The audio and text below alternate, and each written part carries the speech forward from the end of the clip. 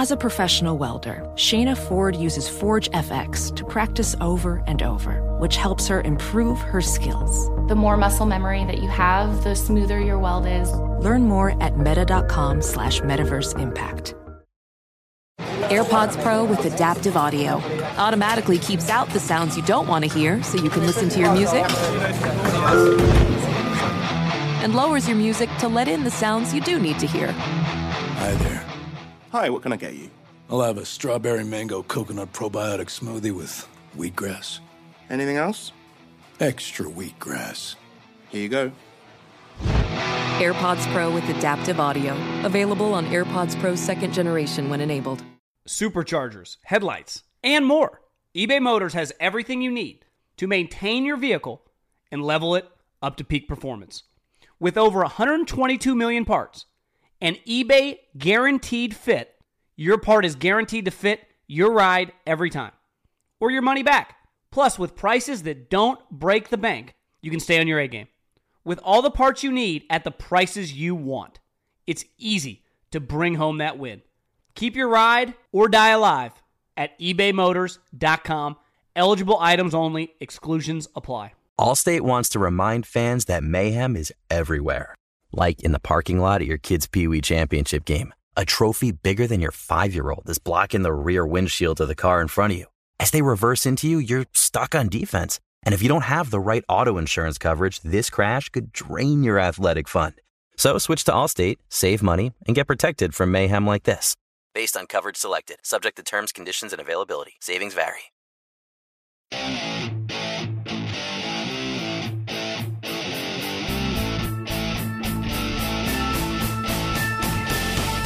What is going on, everybody?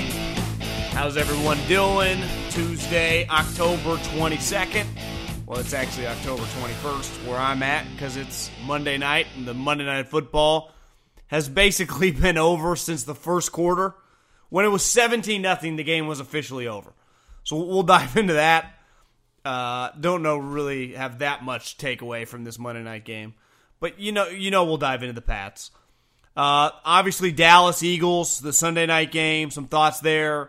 The Saints, have they established themselves the best team in the league? The Bears officially have a Mitch Trubisky problem. For some people, they've had the problem for a while, but it's over. Aaron Rodgers, I've been hard on Matt LaFleur before I even saw him coach a game. I didn't love the hire, as anyone that's listened to the show for a while knows. But I have to give him credit because he's done one thing with Aaron Rodgers, which might be the most important thing to happen in Rodgers' life in a long time. Lamar Jackson, listen, he ran around like a high school quarterback, made a ton of plays, but is throwing for 100 yards on the road against good teams a sustainable strategy? Time will tell. I'd bet against it, but I'll give the credit where credit's due. The Baltimore Ravens are 5-2. We'll dive into that. Jalen Ramsey, Albert Breer wrote about this. Shad Khan was mad about his back injury. I mean, let's call it what it is. He officially quit on the Jacksonville Jaguars. And at the end of the day, I don't hold any ill will against him. I might have done the same thing if I wanted out. So we'll dive into Jalen Ramsey and his new team, the LA Rams. Then, of course, the Middlecoff mailbag. At John Middlecoff is my Instagram handle. Same as my Twitter handle. My Instagram DMs are wide freaking open. You slide up in them, and you get on the show. Easiest way to get on the show is you slide up in those DMs. But let's start with tonight. And I don't think there's any hyperbole with the Patriots. I feel very confident saying this. Bill Belichick is the greatest coach in the history of team sports. Any sport. I honestly don't even think there's a close second right now. I think this Patriot team, takes a lot of heat because they play in the AFC East. Well, aren't we all pretty confident that they would win every single division in the NFL? Because I am. I mean, what they've done over this last 10-plus year stretch of this quote-unquote modern-day free agency and them being able to sustain this has been incredible to watch. Is there any team that you are consistently more confident in big games? Like, more consistently delivers in big games. It's like when you go to a Leonardo DiCaprio movie, it's always pretty good. He got me to the theater with that movie he just did with Brad Pitt. Tarantino movie or whatever. It was fantastic.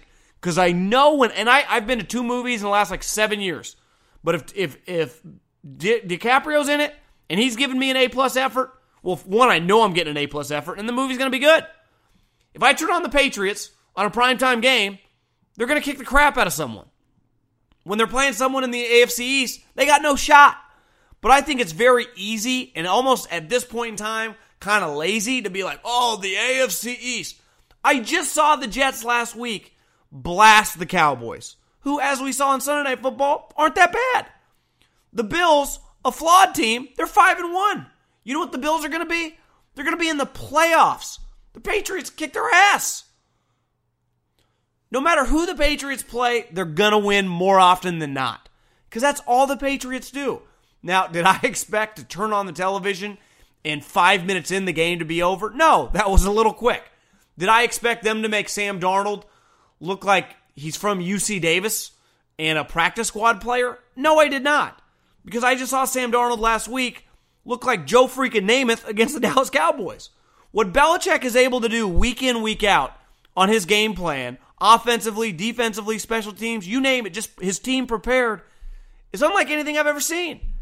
And I started thinking about the most successful humans in the history of this world, and just the best at their craft. Just find me someone who's better at their craft than Bill Belichick. Because you can find me people at quarterback, like this guy has a stronger arm than Tom. This guy might have a quicker release than Tom. Now, I would go to the mat, and I think most people agree, Tom's the greatest quarterback ever. But he's not the greatest, he doesn't have the greatest physical attributes ever. He's just won the most Super Bowls. And he's been really one of my favorite players ever, just because he's the ultimate winner. And he's a great teammate. He's just a badass. I'm a huge Brady guy. But I really think Belichick, if I had to pick between one of the two of them, 20 years ago, you say you get Tom, you got to split them up. You get Belichick or you get Brady. I'd go, well, I'd probably lean Bill because while Tom is basically impossible to find, given that he's the greatest quarterback ever, I can't find quarterbacks. So what if I just get Belichick, Phillip Rivers, Ben Roethlisberger? What if I find him a Rodgers or a Russell Wilson? Because I just look how prepared his team consistently is. He lost his defensive coordinator back-to-back years. This is their best defense since the early 2000s. I don't have the box score in front of me, but I swear to God, there's 5 minutes left in the game, or maybe a little more. They have 15 turnovers tonight. I've witnessed 4 picks and a fumble, so at minimum it's 5. If you told me that at night's end they had 10 turnovers, I'd believe you. This defense is incredible. And I love this notion. Belichick, he just gets rid of all his players. He never signs guys. That's just false. That's not a true statement. Even going back, Raider fans love telling me, Belichick would have got rid of Khalil Mack too. Well, he actually broke Richard Seymour off. When you're good, he keeps you for a while. Logan Mankins, he gave a huge contract to. Maybe he'll sell you year 8, 9, 10 as you're trending down. But if he values you and your abilities elite, he keeps you. He extends you. He wins with you. He did it with Richard Seymour. Did it with Logan Mankins. Look at this crew of guys. He's had the same core. Slater's been on the team for 13 years now. Obviously, Brady's been there forever. Hightower's been there forever. McCourty's been there forever. Edelman's been there forever. They would have let Gronk be there for a long time, but he retired. Good players he keeps. High-level teammates he keeps. And then he finally broke off a guy the last 4 or 5 years to enormous money. It was Stephon Gilmore, a guy from his division, and that guy's now the best cornerback in football. The guy's a genius. I don't even know where this rant's going. Actually, it's the third quarter still. It's 26-0. He's huddling his team early in the game, and they were up 24-0. He's talking to his kid and Brett Bielema right now. They're just so ahead of the curve. And I'm getting a lot of is Adam Gase one and done? Does Sam Darnold suck? I don't know. I can never really make a strong opinion on the team Belichick is playing unless you're close to being a worthy foe. Like last year, the Chiefs. A couple years ago, the Broncos. Because if you're inferior and he's truly locked in and trying, you're done. He's going to curb stomp you. And that's what he did. I can't imagine being a Jets fan and watching this game. Just how, what are we even doing in this sport? This sucks. We got no chance against this guy. Oh, what if he was in the NFC West? He'd win the NFC West. What if he was in the AFC North? He'd win the AFC North. Like, go around the divisions. He'd win them all.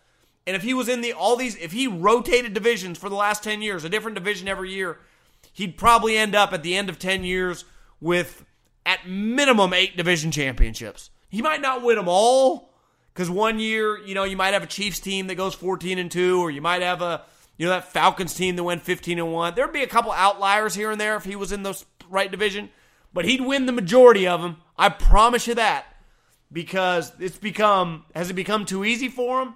Maybe, because tonight was a bludgeoning. I was high on Sam Darnold after last week, and tonight, feel bad for him a little bit. He's mic'd up. ESPN catches him saying, "I'm seeing ghosts." It's going to be hard to shake that comment for a while. But man, the Patriots are just, I think, the greatest machine I've ever seen in professional sports. And I'm not even sure there's a close second. Welding instructor Alex DeClaire knows firsthand how VR training platforms like ForgeFX can help meet the demand for skilled workers. Anywhere you go look, there's going to be a shortage of welders. VR training can help welding students learn the skills they need to begin and advance in their career. The beauty of virtual reality is it simulates that exact muscle memory that they need. Explore more stories like Alex's at meta.com/metaverseimpact. Witness the dawning of a new era in automotive luxury with a reveal unlike any other as Infiniti presents a new chapter in luxury, the premiere of the all-new 2025 Infiniti QX80. Join us March 20th live from the Edge at Hudson Yards in New York City, featuring an unforgettable performance by Grammy and Academy Award-winning singer, songwriter, and composer, Jon Batiste. The all-new Infiniti QX80 is unlike any luxury SUV you've ever seen. Smart enough to anticipate your needs, even before you do. Every line, curve, and detail was thoughtfully crafted, so everything for every passenger feels just right. Don't miss it. Mark your calendars and be the first to see it March 20th at 7 p.m. Eastern, only on iHeartRadio's YouTube channel. Save the date at new-QX80.com. 2025 QX80 coming this summer. Allstate wants to remind fans that mayhem is everywhere. Like in the parking lot at your kid's Pee Wee Championship game. A trophy bigger than your 5-year-old is blocking the rear windshield of the car in front of you. As they reverse into you, you're stuck on defense. And if you don't have the right auto insurance coverage, this crash could drain your athletic fund. So switch to Allstate, save money, and get protected from mayhem like this. Based on coverage selected, subject to terms, conditions, and availability. Savings vary. What's up? I'm John Wall. And I'm CJ Toledano, and we're starting a new podcast presented by DraftKings called Point Game. Everyone, please welcome Coach John Calipari. We're getting beat by 18. My first game in Kentucky, they're saying Cal's a bust. He can't coach. This is crazy. John Wall runs down the floor and makes a buzzer beater. Yep. You remember that, John? That's my first game win I ever made. Remember you said you never seen me do that. Ladies and gentlemen, DeMarcus Boogie Cousins. I called Boog. I'm like, yo, bro, I'm about to commit to Duke. And I hung up on him. Bro, I'm talking about, do you want to tell me how many times he called me all type of names? Bro, you really sold me out. You doing this. Bro, I was sick. I remember that like yesterday, man. Love you, John Wall. Thanks, Coach. Love you, too. You made me everything I am today. Nah, you made me. You made me. I love it.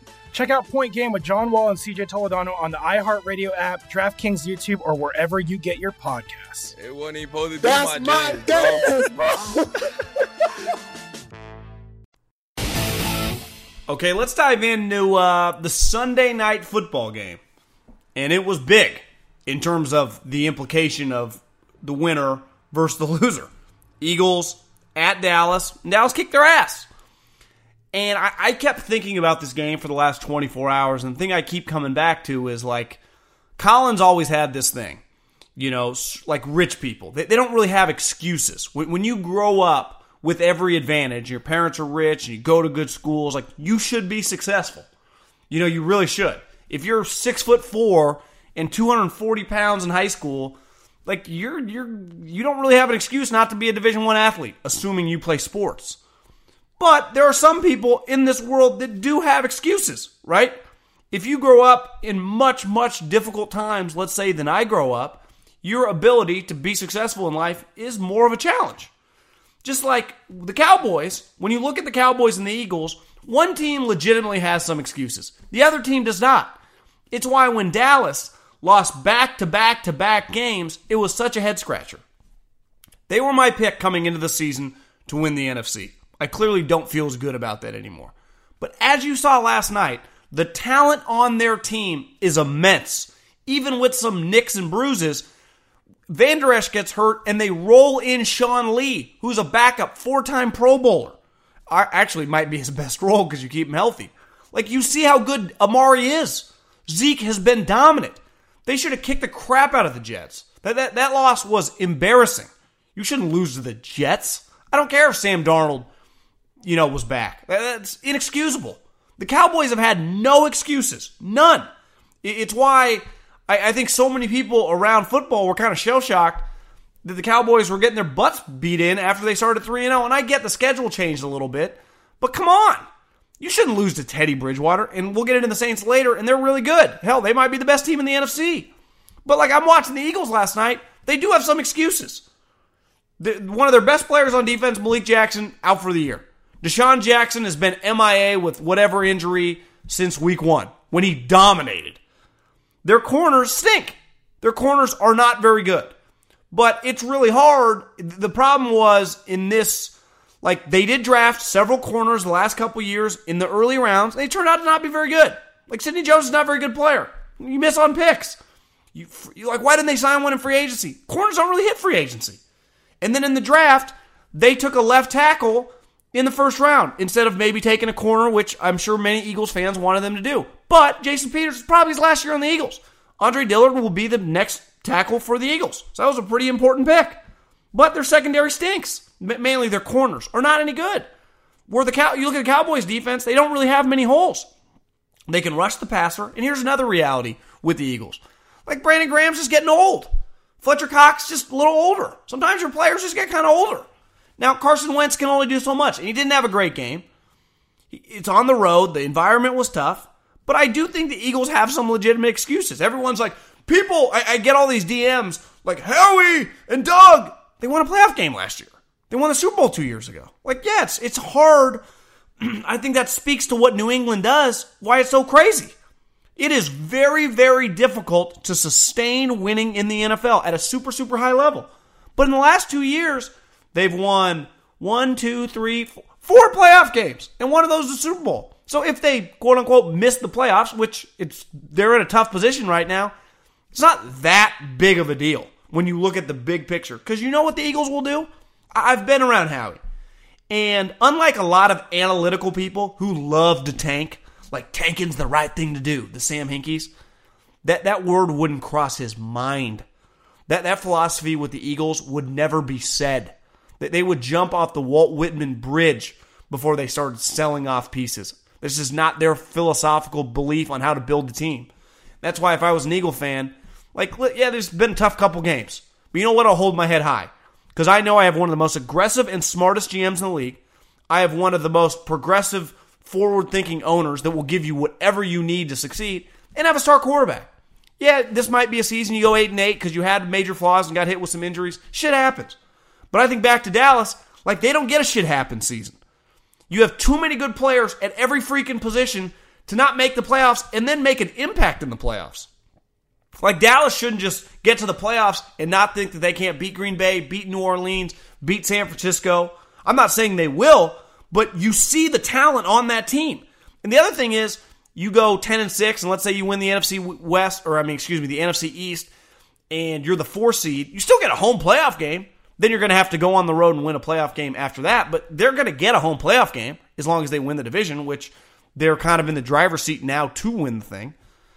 So when I watched yesterday, I was shocked because I didn't necessarily see the Cowboys blow them out, but my idea of them had changed so much over the last 3 games. I try not to overreact to one game. Everyone's like, and we'll get into Lamar a little later, Middlecoff, are you going to eat crow on Lamar? Why? Because he threw for 140 yards and the defense scored 14 touchdowns and they won a game by 14? You think I'm going to overreact to that? But I am going to overreact to like a month stretch, and the Cowboys were pretty embarrassing over a month stretch. Listen, Dak, kind of like Jared Goff, has his flaws. I wouldn't want to pay him $110 million. I think their number's somewhere in the 80s, even though I understand the way the economics in the sport work. But he's good enough to win you 11, 12 games with this freaking roster. As long as Jason Garrett just gets out of the way and lets Kellen Moore call the offense and lets that defense just play really fast, kick ass, and take names.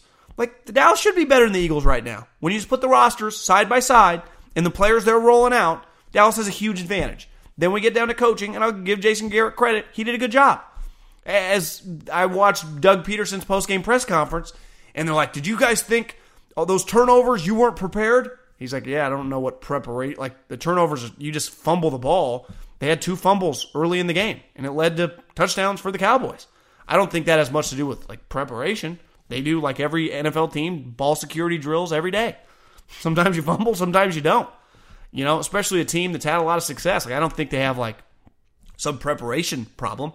I've seen Doug Peterson in the biggest games in America, and he's outcoached some of the best multiple times. He did Fangio last year down the stretch. He did Belichick once upon a time.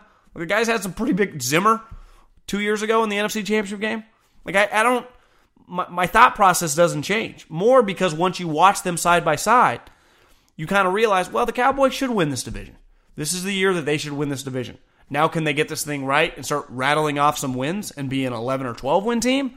Or are they going to be just win the NFC East at 9-7 and be an underachieving team? That's where I think the bigger picture when it gets to Jason Garrett and Jerry Jones, like, is Jerry just going to give him some courtesy 2-year extension if he just makes the playoffs? Or does he legitimately have to win 2 playoff games to get to the NFC Championship game? Because I think that's fair. You get him to the NFC Championship game, you get like a 2-year extension. But if you don't, you're gone. And I think the problem for Jerry, and we've talked a lot about this, I'm not going to rehash it, is Jerry doesn't want to go on a coaching search. And if Lincoln Riley turns him down, maybe Urban Meyer wouldn't. I'd hire Urban Meyer over Jason Garrett, but maybe you could just get Urban Meyer. Maybe he'd do it. But the problem for Urban Meyer is he has this stress thing that he always, blacks out and freaks out and has to quit. So Jerry can't. You think the pressure's high at Ohio State and Florida. The Dallas Cowboys are another level. And I wouldn't say that about many NFL teams. Like the Eagles. It's a short list of teams. Like the pressure for... Listen, the Niners are the biggest team in California for football. The pressure for the 49ers is not the same pressure at like Florida or Ohio State. I feel confident and secure enough to say that. We're not quite as passionate out here. But the Cowboys are a different animal. And I think there is some pressure now on Jason Garrett, especially as they keep playing this season. Like, bro, you're going to have to make a legitimate run in the playoffs. This is kind of like the NBA. Like James Harden, I don't care how many points you score in March against the Memphis Grizzlies. Can you consistently do it against the Warriors and get to the next round and make it to the finals? Because that's what I judge you on. No one gives a shit about your game against Phoenix in December. No one cares. Like, Jason, I give you a thumbs up there, but at the end of the day, we're judging you come January. That's where the Cowboys are going to be judged. And as you saw last night, that's where they should be judged. They have a playoff level roster. They have a top 4 or 5 roster maybe in the NFL. This is a put up or shut up year for Jason Garrett. We all know that, but I think at the end of the day, you're probably going to let us all down. Professional welder Shayna Ford used VR training developed by ForgeFX to hone her skills as a welder. The more time that you spend practicing it, that's what separates a good welder from a great welder. VR training can help students like Shayna repeatedly practice specific skills. Virtual reality definitely helps because the more muscle memory that you have, the smoother your weld is. Explore more stories like Shayna's at meta.com/metaverseimpact. Witness the dawning of a new era in automotive luxury with a reveal unlike any other as Infiniti presents a new chapter in luxury, the premiere of the all-new 2025 Infiniti QX80.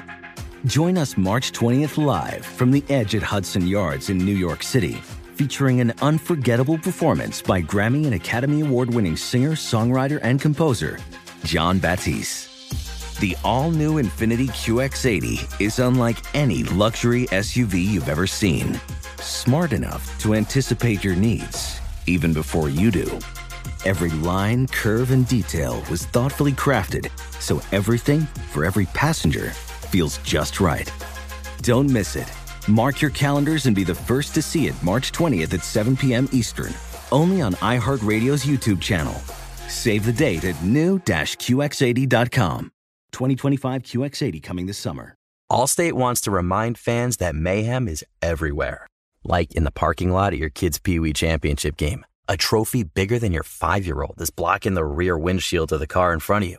As they reverse into you, you're stuck on defense. And if you don't have the right auto insurance coverage, this crash could drain your athletic fund. So switch to Allstate, save money, and get protected from mayhem like this. Based on coverage selected, subject to terms, conditions, and availability. Savings vary. What's up? I'm John Wall. And I'm CJ Toledano, and we're starting a new podcast presented by DraftKings called Point Game. Everyone, please welcome Coach John Calipari. We're getting beat by 18. My first game in Kentucky, they're saying Cal's a bust. He can't coach. This is crazy. John Wall runs down the floor and makes a buzzer beater. Yep. You remember that, John? That's my first game winner I ever made. Remember you said you never seen me do that. Ladies and gentlemen, DeMarcus Boogie Cousins. I called Boog. I'm like, yo, bro, I'm about to commit to Duke. And I hung up on him. Bro, I'm talking about, do you want to tell me how many times he called me all type of names? Bro, you really sold me out. You doing this. Bro, I was sick. I remember that like yesterday, man. Love you, John Wall. Thanks, Coach. Love you, too. You made me everything I am today. Nah, you made me. You made me. I love it. Check out Point Game with John Wall and CJ Toledano on the iHeartRadio app, DraftKings YouTube, or wherever you get your podcasts. It wasn't even supposed to be That's my dance, bro. Okay, let's dive into Bears hosting the Saints. And I'm going to start with the Saints. I think, yeah, I'm sure most people listening have had shitty things happen to them in their life, right? And you find out a lot more about yourself personally, professionally, when bad things happen. It's just a reality of life. It's hard to be like self-critical when business is booming, your relationship's great, just the way the world works. When you get fired, you got to do some soul searching. When you lose, I lost my dad last year. It's not easy, but I've lost people before.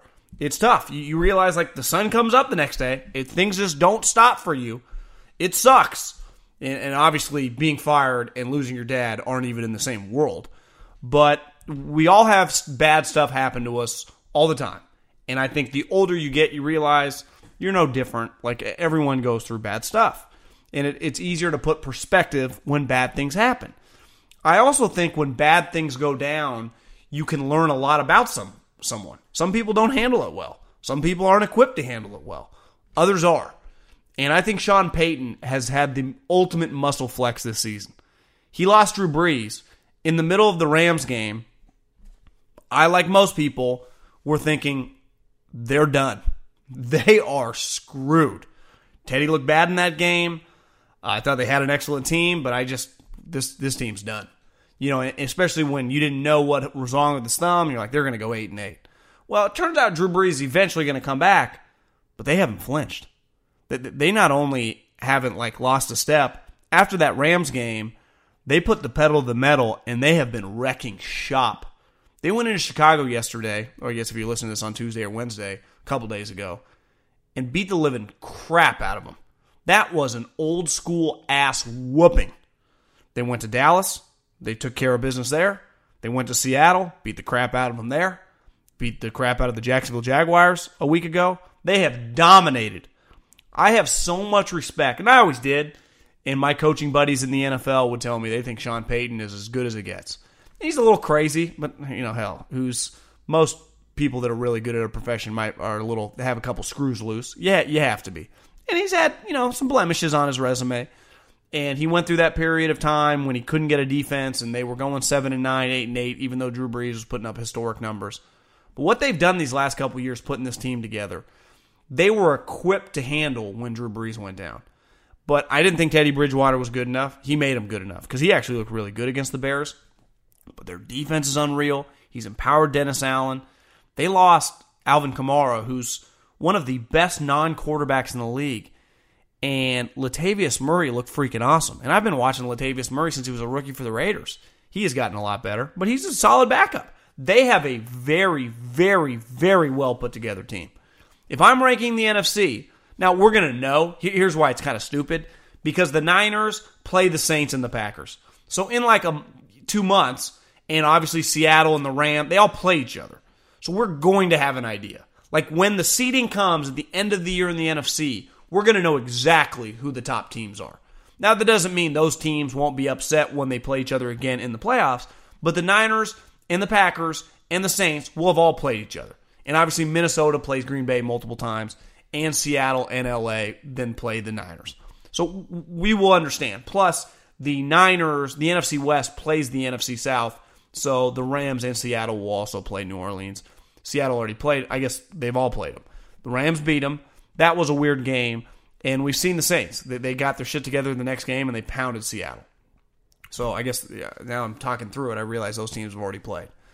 So the Niners game is going to be big because I assume Drew Brees is going to be back. But I think this game, we have learned so much about Sean Payton.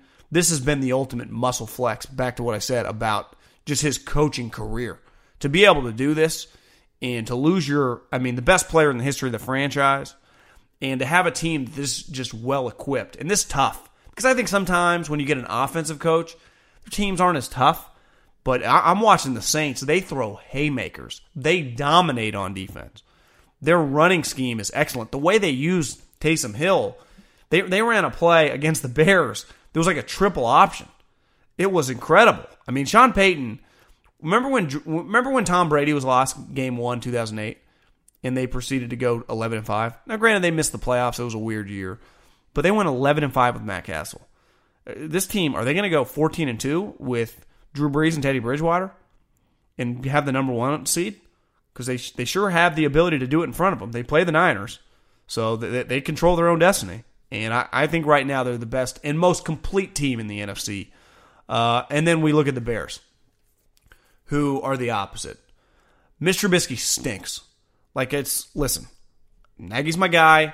Nagy didn't draft him. This is on Ryan Pace. He drafted him number 2 overall in a draft that had Deshaun Watson and Patrick Mahomes.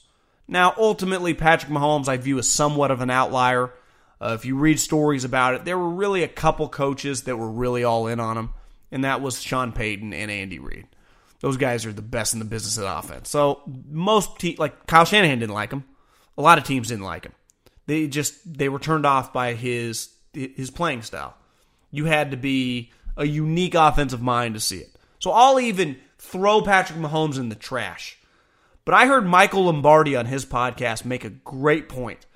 Ryan Pace drafted Mitch Trubisky, who was from the same conference, the ACC, as Deshaun Watson. From the same freaking conference. Clemson and North Carolina play each other every year. One guy, 1-year starter. The other guy, multiple-year starter, national champion, one of the best coaches in the country compared to Michael Jordan. Now, sometimes that hyperbole gets thrown around with prospects from college coaches, but Deshaun Watson was clearly really good. He watched the tape of Deshaun Watson and of Mitch Trubisky and thought Mitch Trubisky was better. Well, 3 years later, it's water under the bridge. They have Mitch Trubisky. Mitch is just not good enough. If you continue to start Mitch Trubisky, you will lose. It's really that simple. It is deflating their defense because they are looking worse and worse by the week because they know their margin for error is 0, is nothing. It's like if you have a baseball team, and I saw it for years with the Giants, the San Francisco Giants. They had elite pitching. Around these parts, we called it Giants torture.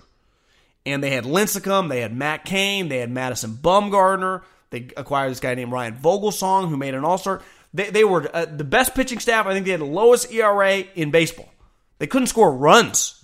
And baseball's way different now. Everyone scores runs. But like in 2010, 2012, they couldn't score runs. So if a starting pitcher gave up 3 or 4 runs, the Giants were going to lose. Their margin for error was nothing. Now, baseball's a little different. They were able to consistently do it. Now, granted, they were never winning like 105 games. They were winning like low 90s. But it's like the Bears. The Bears know if they give up 2 touchdowns, the game's over. Because Trubisky is just not capable of making plays. And I don't count plays in the fourth quarter when you're down 30 points. That's just garbage time points. And the NFL is a garbage time point league where final scores consistently don't reflect the game. Two things I've noticed this year, and I'm sure they've been happening forever, but they stick out like a sore thumb to me, is one, the garbage time yards and points that are given in the NFL. Why it's somewhat difficult to bet. It happens every week, multiple games, where a final score will be like 40-32. You'll be like, oh, that was kind of a close game, when really the final score felt like 40-3. I put zero stock now into first drives. Every decent coach has a good first drive. Your first drive, if you don't have a good first drive, I red flag you. Like, every coach can move the ball in the first drive. I put little than the Redskins drove right down the field on the 49ers in the first drive. It doesn't mean anything to me. But what does mean something to me is Mitch Trubisky. Because when you draft a guy in the first round, between your third and your fourth year, you have to pick up their fifth-year option. So this offseason, they're going to have to pick up Mitch Trubisky's fifth-year option. I think I can break the news now. The Bears will not pick up his fifth-year option. Right? I mean, the man on the moon could have told you that. But are they going to keep playing him? Here's the thing. You can't bench him because Chase Daniels stinks too. So you're not going to bench Mitch Trubisky for Chase Daniels. At least Mitch has more talent than Chase. I think the question is, do you trade for a guy? Would you trade for an Andy Dalton? Would you trade for a Marcus Mariota? Would you just look around the league and maybe get, I don't know, even try a Josh Rosen? Try something. Because if you just get any decent play out of your quarterback, Allen Robinson's a good player. Their defense is still really good. I mean, yesterday Cordarrelle Patterson was making plays. Like, they got players on their team. If they had an above-average quarterback, like if you flip-flop Kirk Cousins and Mitch Trubisky, the Bears are winning 10 games. And the Vikings would be screwed. Right? So I think the hard part about this is that the general manager picked this player. The head coach and the coaching staff did not. So Nagy's a great guy. He's going to say all the right things. But at the end of the day, Mitch Trubisky's starting to make Matt Nagy look like an idiot. And I'm getting a lot of people DM me like, Middlecoff, why aren't you hard on Matt Nagy? Because his quarterback's terrible and he had nothing to do with acquiring the guy. And he's never told me anything about the guy besides positive things. I'm not going to text him in times of turmoil right now. And he wouldn't tell me anyway. And I wouldn't even put him in that situation. But if you're Ryan Pace, you got to bite the bullet on this one and just tell him, listen, Matt, I screwed up. Let's get our scouting staff. Let's pick 3 or 4 players and we'll rank them and we'll try to trade for them. Because we're going to try to make the playoffs this year. And we may not, but we keep rolling out Mitch, we're not making it. Like, we have evidence now. It's not going to work. The league has him figured out. He's just not good enough. It's over. Like, you saw the Saints. Teddy Bridgewater was running circles around Mitch Trubisky, and he's a $6 million backup. Maybe $7 million. Actually, $7 million well spent. It's like they were playing different sports. So the Bears just have to ask themselves a question, and it starts with Ryan Pace. Like, you got to take the L on this one. And you know what? The quicker you can take L's in life, the quicker you can move on to a W. But when you hold on to an L and you refuse to admit it, you're only screwing your organization. So to me, this is on the general manager to look at the owner, look at the head coach, look at the team, and be like, I'm sorry, guys. Mitch, you're going to the bench. Chase, you'll just be the third stringer. We're going to go attempt to trade for someone. And hell, it might not work, but we're at least going to try, because if we keep doing the same thing over and over, what's the definition of insanity? Trying to do the same thing over and over? That's kind of what's going on now. And I'm putting this on the general manager, not the coach. Professional welder Shayna Ford used VR training developed by ForgeFX to hone her skills as a welder. The more time that you spend practicing it, that's what separates a good welder from a great welder. VR training can help students like Shayna repeatedly practice specific skills. Virtual reality definitely helps because the more muscle memory that you have, the smoother your weld is. Explore more stories like Shayna's at meta.com/metaverseimpact. Witness the dawning of a new era in automotive luxury with a reveal unlike any other as Infiniti presents a new chapter in luxury, the premiere of the all-new 2025 Infiniti QX80. Join us March 20th live from the Edge at Hudson Yards in New York City, featuring an unforgettable performance by Grammy and Academy Award-winning singer, songwriter, and composer, Jon Batiste. The all-new Infiniti QX80 is unlike any luxury SUV you've ever seen. Smart enough to anticipate your needs, even before you do. Every line, curve, and detail was thoughtfully crafted so everything for every passenger feels just right. Don't miss it. Mark your calendars and be the first to see it March 20th at 7 p.m. Eastern, only on iHeartRadio's YouTube channel. Save the date at new-QX80.com. 2025 QX80 coming this summer. Allstate wants to remind fans that mayhem is everywhere. Like in the parking lot at your kid's Pee Wee Championship game. A trophy bigger than your 5-year-old is blocking the rear windshield of the car in front of you. As they reverse into you, you're stuck on defense. And if you don't have the right auto insurance coverage, this crash could drain your athletic fund. So switch to Allstate, save money, and get protected from mayhem like this. Based on coverage selected, subject to terms, conditions, and availability. Savings vary. What's up? I'm John Wall. And I'm CJ Toledano, and we're starting a new podcast presented by DraftKings called Point Game. Everyone, please welcome Coach John Calipari. We're getting beat by 18. My first game in Kentucky, they're saying Cal's a bust. He can't coach. This is crazy. John Wall runs down the floor and makes a buzzer beater. Yep. You remember that, John? That's my first game winner I ever made. Remember you said you never seen me do that. Ladies and gentlemen, DeMarcus Boogie Cousins. I called Boog. I'm like, yo, bro, I'm about to commit to Duke. And I hung up on him. Bro, I'm talking about, do you want to tell me how many times he called me all type of names? Bro, you really sold me out. You doing this. Bro, I was sick. I remember that like yesterday, man. Love you, John Wall. Thanks, Coach. Love you, too. You made me everything I am today. Nah, you made me. You made me. I love it. Check out Point Game with John Wall and CJ Toledano on the iHeartRadio app, DraftKings YouTube, or wherever you get your podcasts. It wasn't even supposed to be That's my dance, bro.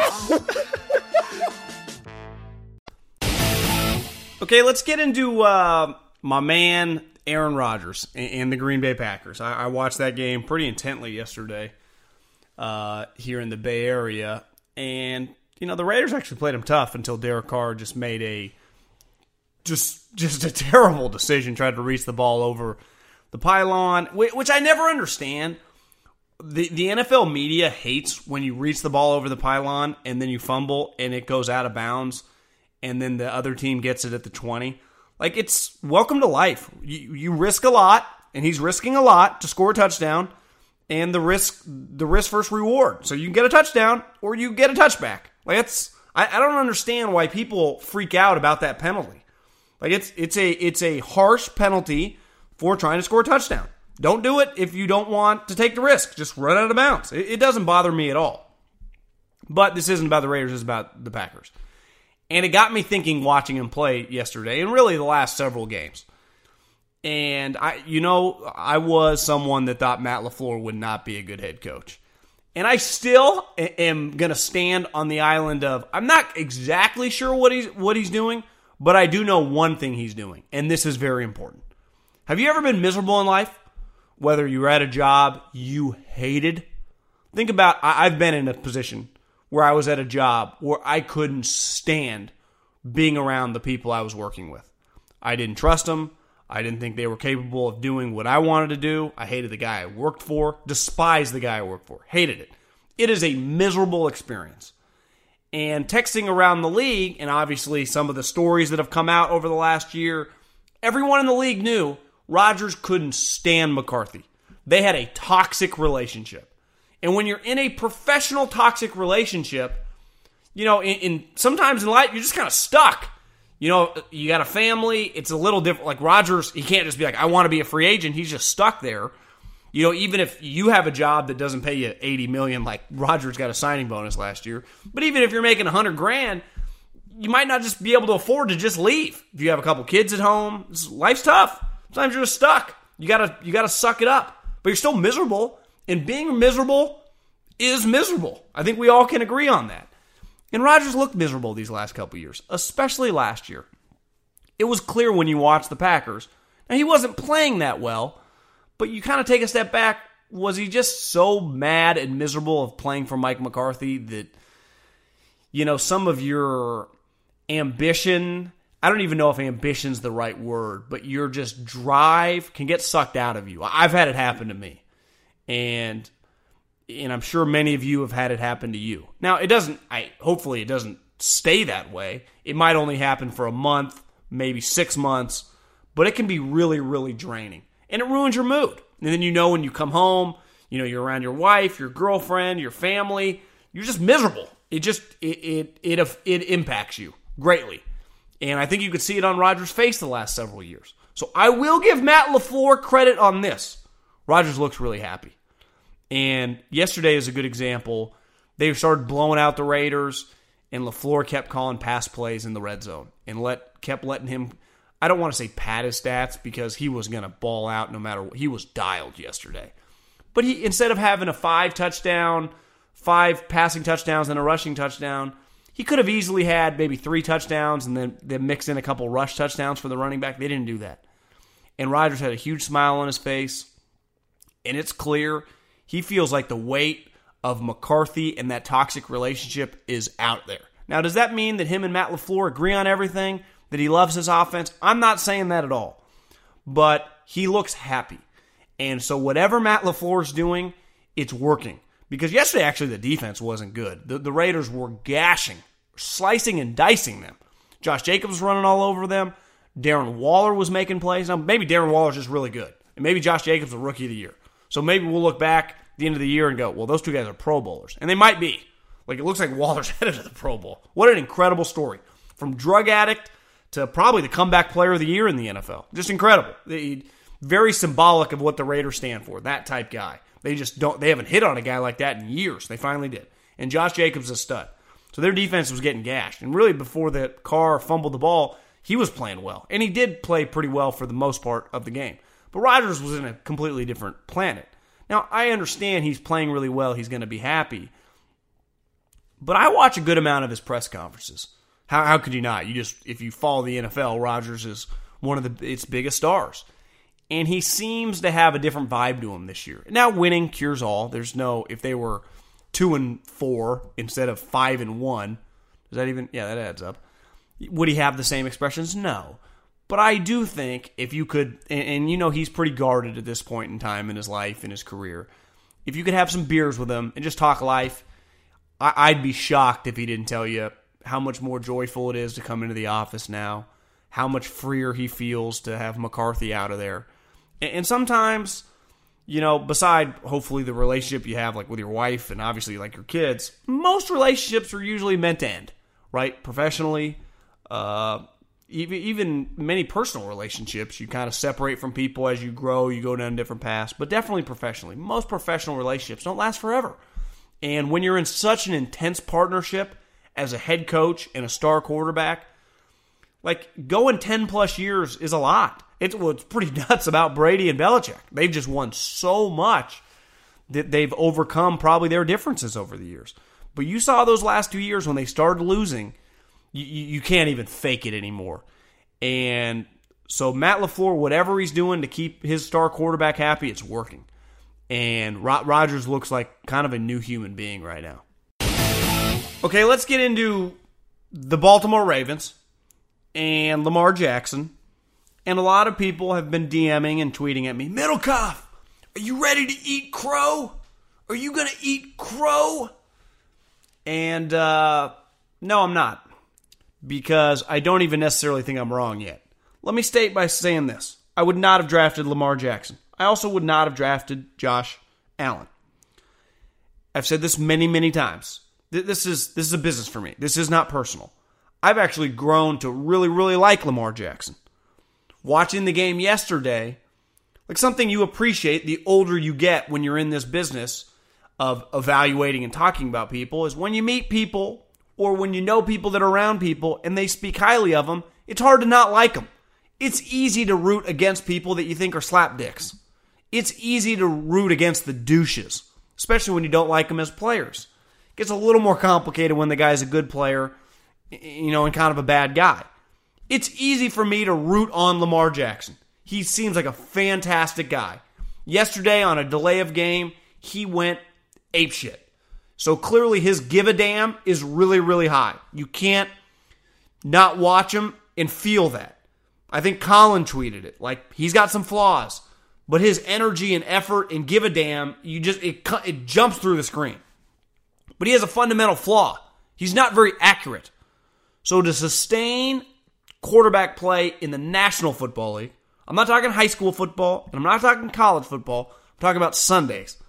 And to be consistent on Sunday for the long term, you got to be able to complete passes at a really high rate in today's day and age because of your ability and the way the rules make it for quarterbacks' ability to just have easy layup passes. You're going to get a ton of layups. They can't touch your wide receivers. There's this term called defenseless players, even though the receiver's running over the middle of the field. Can't touch them. Can't hit them. Can't hit the quarterback. Can't hit the receivers. It's pitch and catch. It's a receiver-quarterback league more than ever just because of the rules. I feel for defenders. Yesterday he completed 9 passes. Let me repeat that. 9 passes on the road in Seattle. In what world in the last of this Pete Carroll era could you ever have gone to Seattle and complete 9 passes and win the game? It's not happening. Now, he made some plays with his legs that were just badass. They were incredible. He was making plays on his legs, with his legs that look like a high school quarterback. He's an exceptional runner. I take a little offense when I see Ryan Clark say he's the best running quarterback ever. No, it's Michael Vick. Google Michael Vick. Check out YouTube. And that's not a criticism of Lamar. Like, Michael was faster. He had a better arm. He was just a better version of Lamar. Now, Lamar might be slightly more accurate. Lamar had some rough drops. So I'm not saying that all his 9 completions should have been like 12. But he's just not the most accurate player. And they're telling you, like, they want to run the ball, and they want Lamar to run the ball. But when some of your go-to plays are quarterback power, or just to have him kind of freelance and make plays with his legs, that's not something that's going to work for 10-plus years. Now, can it get them to the playoffs in back-to-back years? Yes. Are the Ravens now at 5-2 and the Browns suck, Steelers are done, the Bengals are awful, going to make the playoffs? Yes, they are. Am I going to bet the house on them to lose that playoff game? If they play the Bills or the Texans? You bet your ass I am. Did it last year against the Chargers. And Lamar was terrible. Because you have to throw to win big games. Now, yesterday, it was a big game. They got 14 points off turnovers. People are like, look at Lamar. Give Lamar his credit. Yeah, he threw for 100 yards. He ran for almost 150. And he was sensational on the ground, making play. But you don't do that. Like, you're going to do that against New England? You're going to do that against, remember last year against the Chargers? You think you're going to get into a shooting contest with Andy Reid and Patrick Mahomes? You're going to beat the Colts that way? No. You beat the Saints? You beat the Niners? No. That's not the way you win in this league. Like, you can lose weight because you just don't eat or fast. That's not a sustainable way to live. Try working out and just eating healthy. That's easier. It's like, try completing passes. We saw Cam Newton, who is physically and I'm not saying Cam's this way, but I'm just saying like the steroid version of Lamar. Again, Cam is just born that way. I have no problem calling out, baseball players for steroid. I'm not saying Cam Newton's a steroid user. I'm just saying like that's, if you went into the lab and supersized Lamar Jackson, you get Cam Newton, who's way bigger, stronger arm, just physically much more complete. And he was able to do it for 7-8 years. And his body just basically tapped out on him. All these injuries, all these years of running quarterback power, running around, done. Over. And I don't think anyone would argue that Cam Newton was a much more talented prospect, even early on in his career, than Lamar Jackson. You can be blown away by the quarterback runs. They're awesome. I do like them. And I'm not anti him doing that. I enjoy watching him run around. I just don't think you can do, like, is he going to be the quarterback of the Baltimore Ravens for the next 10 years? How's he going to sustain doing this? You watch Russell Wilson when he slides and he gets out of bounds. You watch Lamar Jackson, who dives forward. You know when you do dive forward, you're not giving yourself up when you're in the air and are in, like, parallel to the ground. These defenders will try to hit you hard and inflict pain because the only time of the week they get to hit you. And they can't touch you when you slide or you go out of bounds. Well, that's not really Lamar's style. So unless Lamar dramatically changes his style and learns to win within the pocket, this is not a long-term experiment. This is going to be short-term. Now, I'm not telling you not to enjoy it, and it's not fun to watch, and it's not fun to watch just his energy. I like it.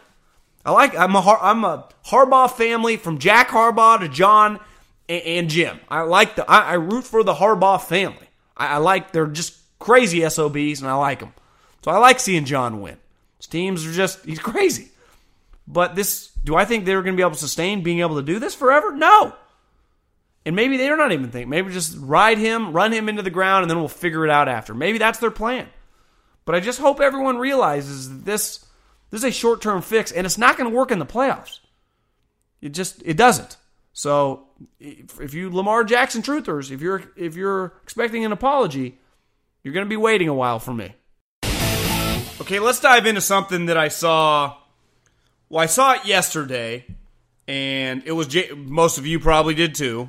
I didn't really even watch the whole game, but I saw the highlights. Jalen Ramsey making plays. Rams beat the crap out of a team that's quit. Let's call the Falcons what they are. They're a team that's quit, and they have officially quit on Dan Quinn.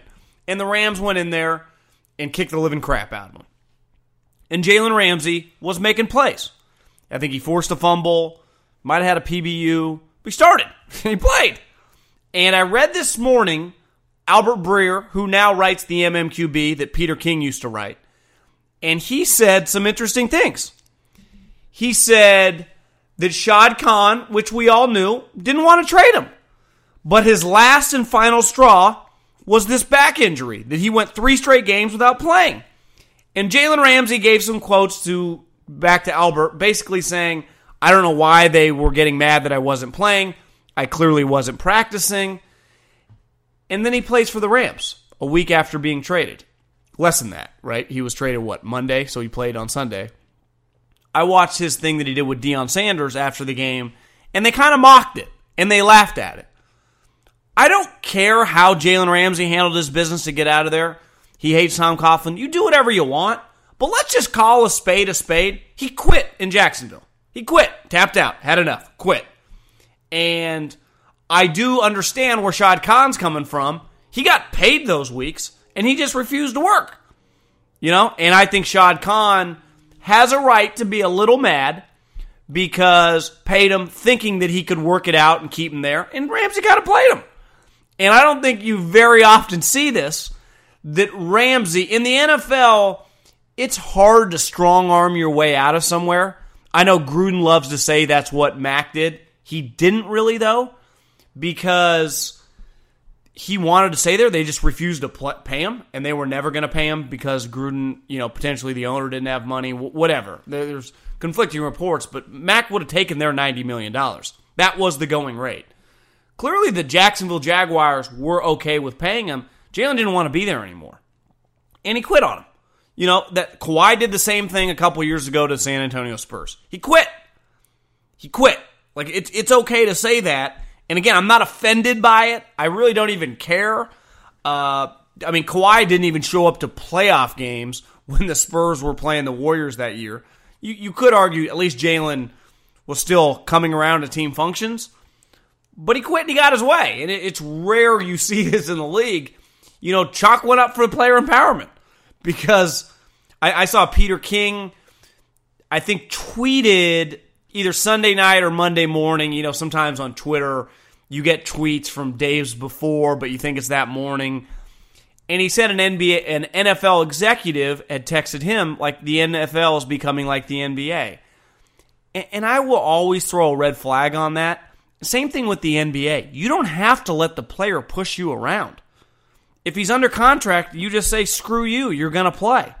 It's what, happens in business. A lot of people just kind of puss out.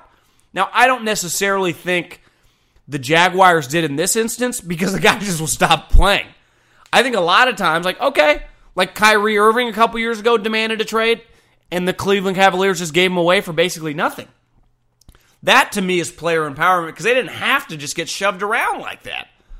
Paul George, I want out. Well, you could have just said, no, we're not trading you. Jalen Ramsey, we're not trading you. He's just going to keep faking this back injury, and there's nothing really you can do. But how many players in the NFL really can strong-arm their way out of places? Like I said with Khalil Mack, he was just asking for $90 million. That was the going rate once Donald got his cash. Jalen Ramsey just hated Tom Coughlin. Most players in the NFL are good with staying somewhere as long as they get paid. Now, Clowney just wanted to get paid. He knew Houston wasn't going to pay him. So his holdout was never going to end. Even Melvin Gordon, who held out, kind of realized, like, I might as well show back up and get my money. I think making blanket statements like the league's dramatically going to change, I'm just calling BS on that a little bit. But I do appreciate, I guess, I get a laugh out of the way that Jalen Ramsey just quit on the Jags. Just stopped playing and then faked an injury. And one of those injuries that it's like, you can't say you got a broken hand or, a pulled hammy. They can run MRIs. You just say, I got a hurt back. They're like, what do you mean? You're just like, back hurts, stiff. There's nothing really they can do. So, Jalen Ramsey achieved his goal. Now he's an LA Ram. Okay, let's get into the Middlecoff mailbag, where we take your questions and we answer them. I just got Belichick coaching until he beats Don Shula's record? Maybe. I mean, I wouldn't put it past him. Wait, is Belichick going to quit coaching anytime soon? Because it's sure hard to see that. Okay, big fan, weekly listener. Do you think Travis Kelce has been somewhat underperforming? If so, do you think he will start getting more opportunities now that Hill is back? I thought, when did I see him? I guess I saw him live when he played Oakland week 2. I thought he looked fantastic. I thought he looked good early in the season. The first couple games. Maybe I wasn't super locked in. I guess he probably wasn't that productive against the Colts. They had the Denver game. I think he's been fine. I also think, like you said, with Hill out, he's their number one weapon. So I would imagine if you went down and broke down the all-22, he was taking a lot of heat. Hill should help him out. Sammy Watkins has been banged up. They've had injuries to their running game. So I definitely think that it'll be okay when it all plays out. Like he's an elite player. Let's see if I can got some of these. You guys sent some long questions.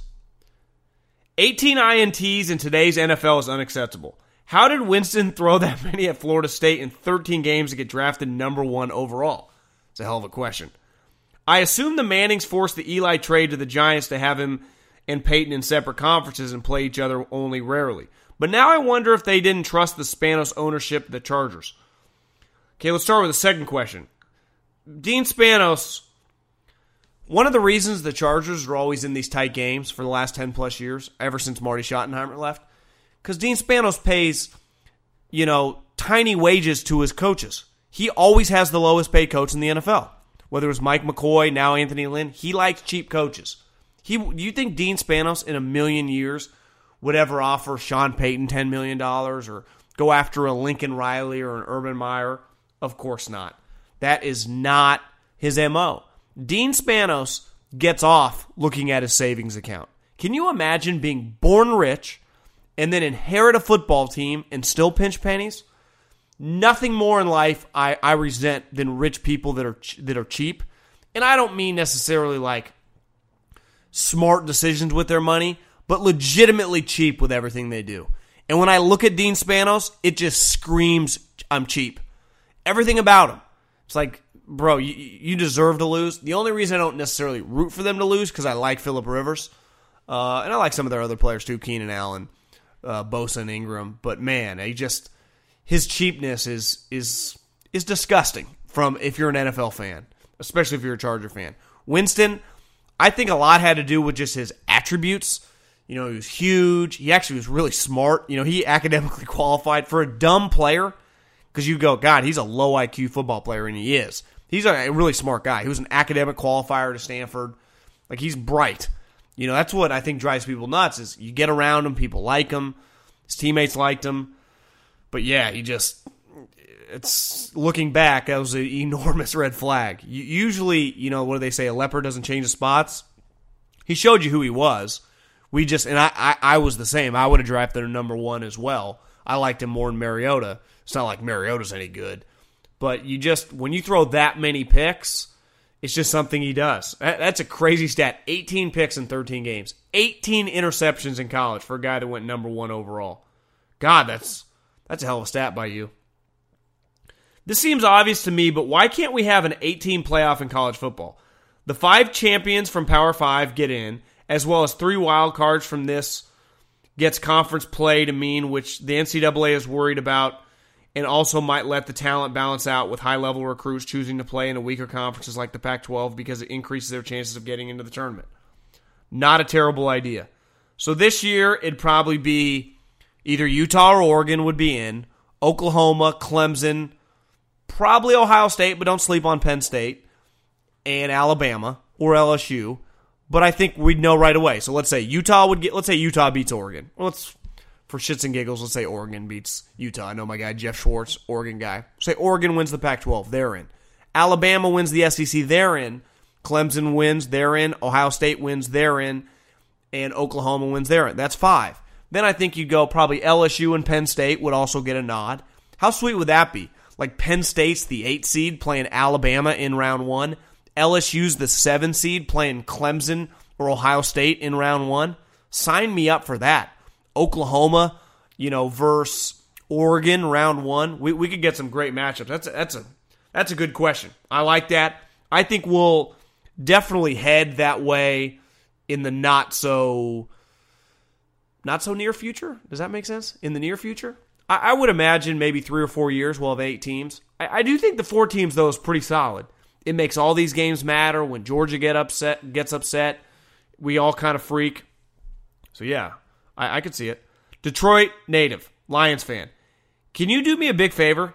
Simply acknowledge on the next 3 and out that the Lions should have beat the Cardinals, had the game versus the Chiefs won, and had the game versus Green Bay won. Somehow they are 2-2-1. We easily could be 5-0. Just acknowledge that one time for me. You're great. Have a great day. Well, didn't the Lions just lose the Vikings? Yeah, it's just, I feel for you guys, man. I really do, because I'm a Matt Stafford guy. I was telling on my other podcast with Guy Haberman Middlecoff, go subscribe, that the Lions are basically the Chargers of the Northeast. They just play but they lose a lot more than the Chargers. They play in all these tight games. They have all these games won, and they just manage to lose so many of them. I can understand if I'm a Lions fan, like, we're so damn close, and we just never get over the hump for whatever reason. I feel you. I will acknowledge that. You did have the Chiefs. You did have the Chiefs beat. The Green Bay game. When was that? Oh yeah, you had the Green Bay. You had that game won. Yeah, you easily could be. You're going to be a 6-win team and saying we should be in the playoffs. They just put the NFC North stats on the Monday Night Football game. You guys are in last place and 0-2 in the division. I feel your pain. Approximately 10% of the population is left-handed. Yet there are 0 quarterbacks in the NFL that are left-handed. That's including quarterbacks. That's including backups, excuse me. That's not a coincidence, right? Does Tua being left-handed drop his draft stock, or is it something teams shouldn't worry about? I get so fired up, I try to read faster than my brain can inhale the knowledge. Shows you I'm not Bill Gates. I think it's pretty random. I've been asked this a lot. Like, did you guys knock guys in the front office for being left-handed? I never heard that come up once. Never once. I'm trying to think of a good left-handed quarterback that was either coming out or that we liked in the league. Yeah, just I don't know. Just the law of averages. That's a hell of a stat. I don't really know what to say beside that. It is kind of random. Because if you're a sweet left-handed player, Steve Young, am I missing something? Who's someone kind of recent? Who's a left-hander? Mark Brunell. I mean, if you're a good left-hander, teams will take you. I don't think that... I've never heard it even come up. I swear. I've never heard a coach mention it one time. Chargers fan from MT. I think that's Montana. Is this team beyond lost, or are the injuries have stacked up this much and set us back? The O-line is in shambles. I understand injuries are part of the game. Ours just seem to be all impact players. With Mahomes out for a few games, can we crawl back up the ladder and salvage a playoff berth with the lack of depth in the AFC? Well, I think we have a loser leaves town game coming up this weekend, right? Against the Bears. Now that you guys lost to the Titans, you're 2-5, but you've started slow before. Last year, the Colts went 0-5, and they ended up making the playoffs. Now, you're not going to be able to win the division at 2-5, but could you get to 10-6 and have yourself a chance? For sure. It just feels like this is not the Chargers' year. I'm sure, I know we've said that before, but it sure feels like, is this year they go 6-10? Because I'm starting to feel that way. The way that game ended the other day, where Eckler scores, gets turnover. They get stuffed. Melvin Gordon scores. He gets stuffed short. Then he scores again, or he doesn't score, but he fumbles the ball. I've never, in the history of crazy Charger games, and they've had a lot of crazy Charger games, I would argue, and maybe a diehard Charger fan you guys might have a couple better endings. Remember one time there was like a 4th and 20 and Ray Rice got a first down on you like 10 years ago. Might have been less than that, like 8 or 9 years ago. That one was pretty nuts. This one might take the cake, though. Multiple plays overturned and then a fumble on the goal line. All at the goal line. All at the goal line. That's the most Chargers sequence. I tweeted it the other day. That's the most Chargers game ever. All caps ever. And I really do, thinking back, and I've watched a lot of them because I just stumble upon the CBS late game. I watch a lot of Chargers ending, and I think that one takes the cake. Thoughts on what Indy should do with Jacoby? Lifelong Colts fan, and I didn't see Jacoby being the long-term answer. How long should the Colts wait until they draft the future? Well, he did just throw 4 touchdowns, and they are in first place, so I just think you take it year by year. If you win the division and you win a playoff game, what more do you want? You just draft good players. You got a team that could... Once, Adam Schefter said tonight on Monday Night Countdown that maybe that Tom Brady, his house is for sale, Alex Guerrero's house is for sale, and he can be a free agent. Maybe he's going to leave. Then Randy Moss said, Adam, where is he going to go? That is a good point. Where is he? He's not going to the Bengals. He ain't going to the Atlanta Falcons. He ain't going to Tampa Bay. So where is he going to go? Would he go to the Niners? Would they kick Jimmy to the curb for Tom Brady? I think they might.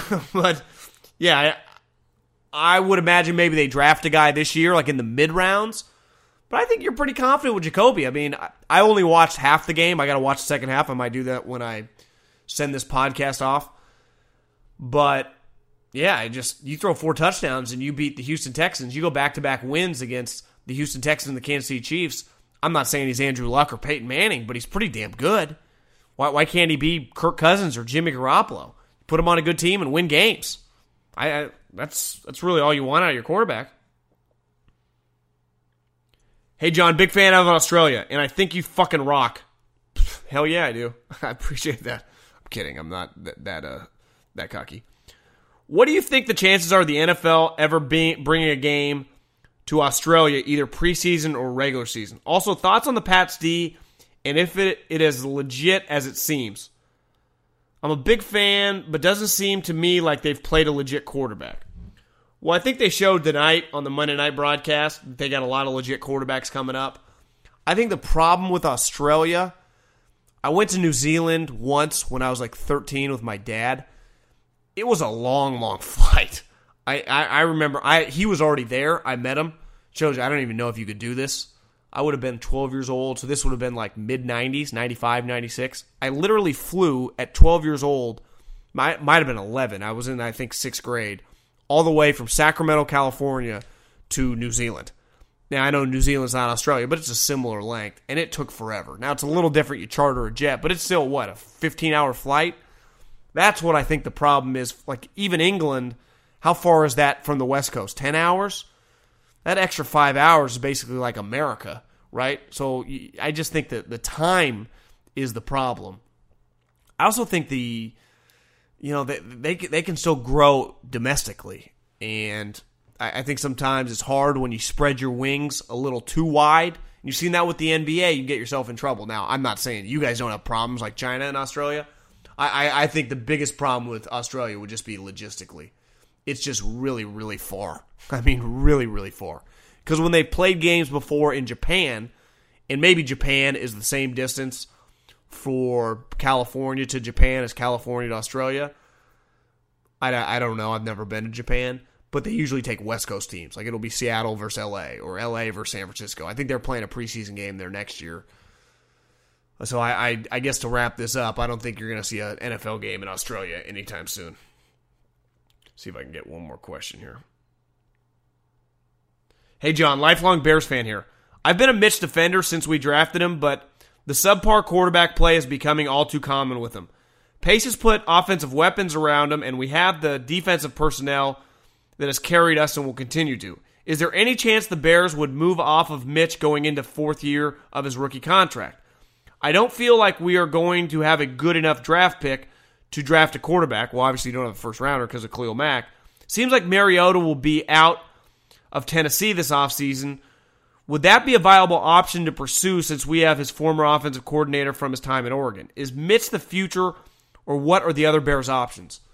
Well, let's think about Mitch is not the future.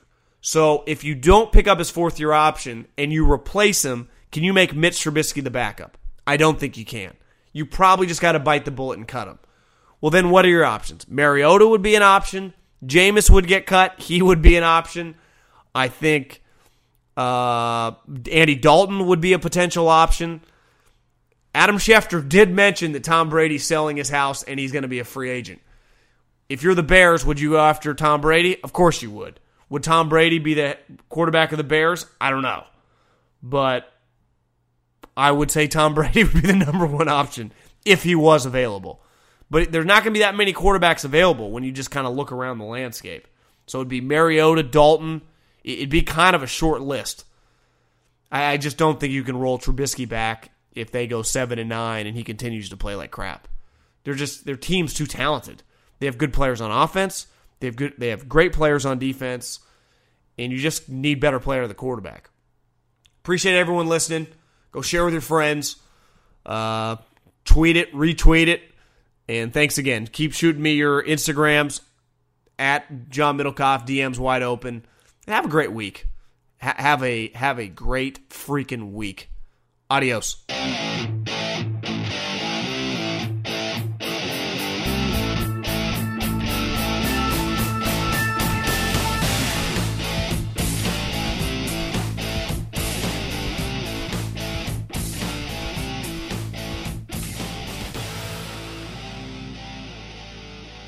Infinity presents a new chapter in luxury, the premiere of the all-new 2025 Infinity QX80, live March 20th from the Edge at Hudson Yards in New York City, featuring a performance by John Batiste. The all-new 2025 Infinity QX80 is an SUV designed to help every passenger feel just right.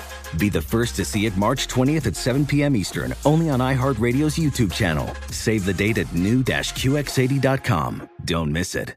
2025 QX80 coming this summer. Does money stress you out? Let Facet flip your financial chaos into clarity. Finding Facet immediately put us at ease. Facet's innovative approach to financial planning ensures your money works as hard as you do, enabling members to experience the joys of having your finances in order. And that makes us Facet for life now, I guess. Visit Facet.com, FACET.com to learn more. This ad is sponsored by Facet. Facet Wealth is an SEC registered investment advisor. This is not an offer to buy or sell securities, nor is it investment, legal, or tax advice. These testimonials are from current Facet members who are not compensated. All opinions are their own and not a guarantee of a similar outcome. Hey, it's Malcolm Gladwell, host of Revisionist History. eBay Motors is here for the ride. Your elbow grease, fresh installs, and a whole lot of love transformed 100,000 miles and a body full of rust into a drive entirely its own. Brake kits, LED headlights, whatever you need, eBay Motors has it.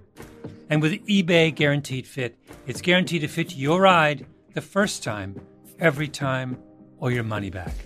Plus, at these prices, you're burning rubber, not cash. Keep your ride or die alive at ebaymotors.com. Eligible items only. Exclusions apply.